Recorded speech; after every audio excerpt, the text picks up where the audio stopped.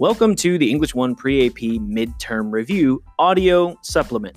So I'm not going to go through and give you the answers to the review so much as I'm going to go through and illuminate these concepts and skills to help you on your test next week. So we'll start off with poetic terms. And again, I'm not going to give you the definitions, but tie it into stuff that we've read and stuff that we have written.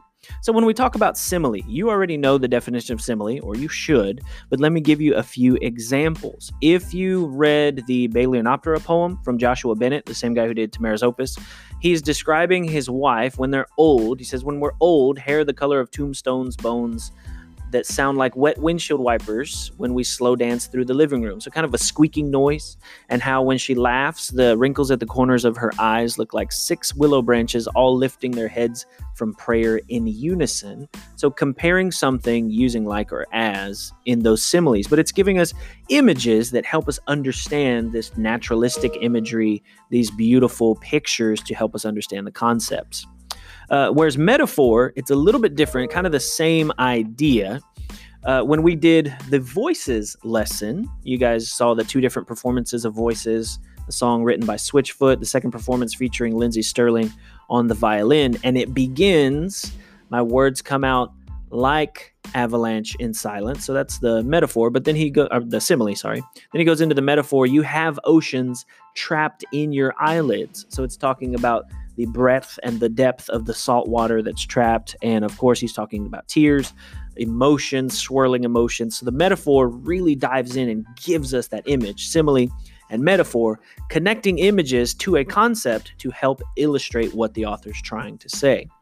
Speaking of what the author's trying to say, the tone also influences where the author is going. For example, the opening lines of the song Alexander Hamilton caught many of us by surprise because of the strong language that he uses and how this particular person, son of someone that they don't quite know his, I guess you could say, paternal parentage, and his mother and his upbringing, and surprises everyone because he changes the world. But the tone definitely is impacted by certain elements. In fact, if you'll remember, we did an exercise where we watched The Ocean Maker, and there was no words. All we had to rely on was the music and how that impacted the tone, the lighting, how it impacted the tone, when the protagonist is shot trying to save the world by producing water, and she sacrifices herself, kind of a Christ figure motif in literature.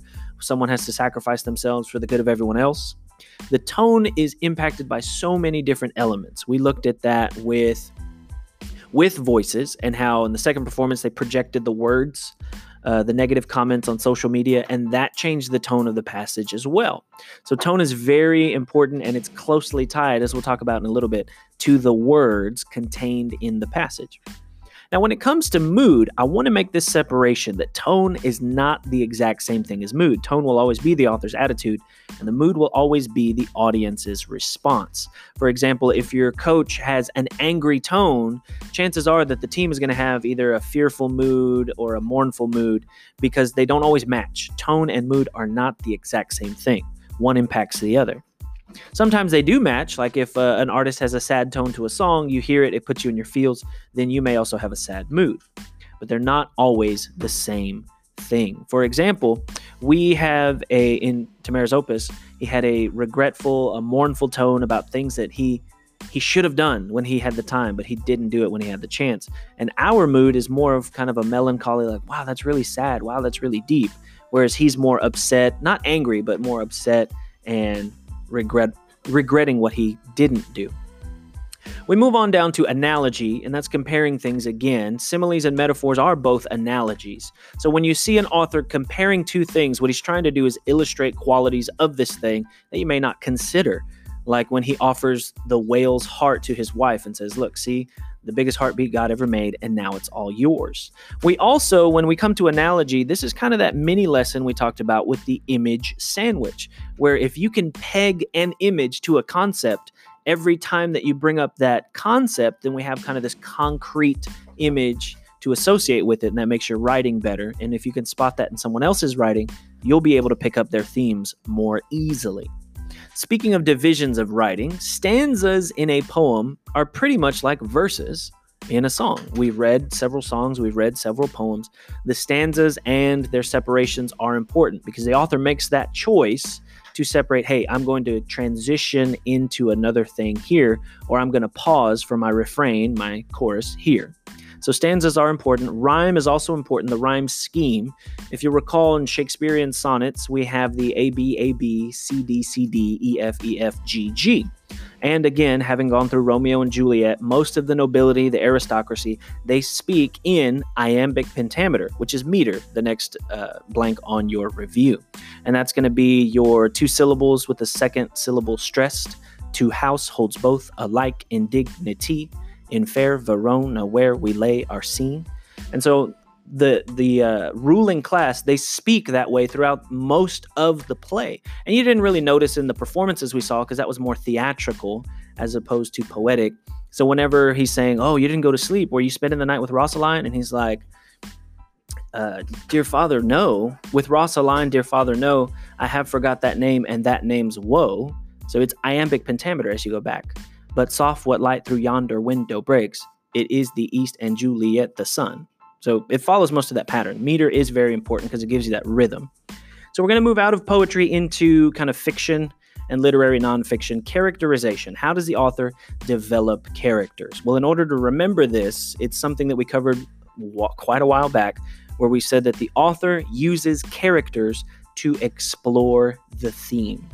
So instead of just saying, kids, listen to your parents, they can tell you a story. Billy was a happy little kid, but he hated following instructions, and his mom would always say, Billy, tie your shoes. And Billy would always say, no. One day, Billy tripped and fell in the street and was ran over by the ice cream truck.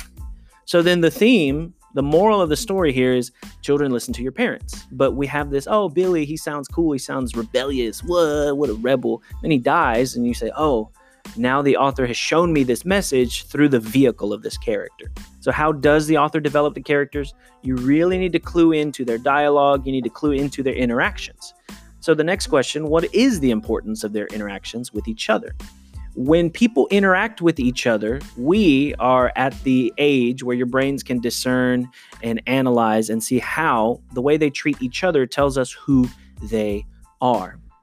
One of my old callbacks for characterization is the first entrance of Jack Sparrow into the Pirates of the Caribbean franchise. He doesn't say his name. He doesn't say he's a pirate. But the guy at the dock says, you there, it's a shilling to tie your boat to the dock, and I shall need to know your name. So Jack Sparrow looks at his boat, that rinky-dink thing that sunk, and he's tied up to the dock, and he looks at the guy, and he says this, what do you say to 3 shillings, and we forget the name? And when he says and does that, we know everything we need to know about him. He's not honest. He doesn't follow the rules. He doesn't want them to know who he is. He's kind of a cagey guy, kind of piratey if you think about it. So the importance of interactions with each other is that the author can tell us indirectly who they are without saying Billy was a happy boy who never listened to his parents. He could say things like, Rosara yelled at her mother. That's what her mother was like. So then we can begin to develop this, oh, the mom is headstrong, but she's trying to protect the daughter. The daughter is also headstrong, probably gets it from her mom. Then she has to learn the hard way. So which is more important, actions or words? And it's kind of a trick question because my answer here is both. In the absence of action, all we have to go off of is words. But if you have both words and actions, then their actions are going to be more powerful than the things they say they're going to do. For example, Romeo and Juliet say, oh, I'm going to love you forever, I'm going to love you forever. But their actions show that their forever is rather short-sighted. So in the absence of actions, the words are all you have to go off of. But if you have both actions and words, then actions are going to kind of outweigh that.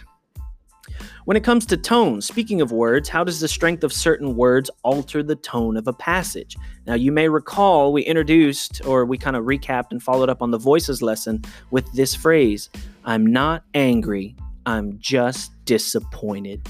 Because those are two feelings, two separate degrees of negative emotion. One of them is kind of resignation, like, well, I hope you learned your lesson. The other one, when you say I'm mad, that implies you're going to take action. You are upset. It's consuming you. So the words that we use can change the entire tone of a passage in not just poetry, but also in conversations. When you say things like I'm fine, as opposed to I've been better or I'll be okay, the words that you use change the tone of what you're talking about. So we're going to dabble in sentence structure here. You do need to know the definition of simple sentences, compound sentences, and complex sentences, and be prepared on your midterm to address compound complex sentences. So I'll go ahead and let you dig deep and find out the differences between those.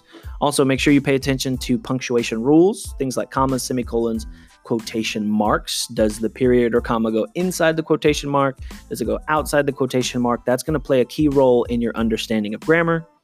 Transitions. We did a little bit on transitions, but it would behoove you to review that. Additive transitions are when you are continuing on in the same vein. So there are many benefits to owning a dog. There are both physical and mental, similar, likewise, in addition. Then you've got your adversative transitions, where the two opposing ideas. So when you say things like, we talked about the pros and cons of technology. So you can say there's a benefit, on the other hand, conversely, in contrast, that kind of thing. And then you have your standard sequential, first, next, following, finally, in conclusion, that kind of stuff. Now, I cannot stress this enough, which is why it's all capital letters and the word dictionary is boldface. Remember to use your dictionary for any spelling or definition questions. There is no reason for you to get those wrong when you are allowed to use a dictionary throughout the entire test. So I hope this audio review has been helpful for you. Feel free to run it back, and don't forget to smash that like and subscribe buttons. We'll hope to see you again next time on Mr. 6 in the Morning. Peace.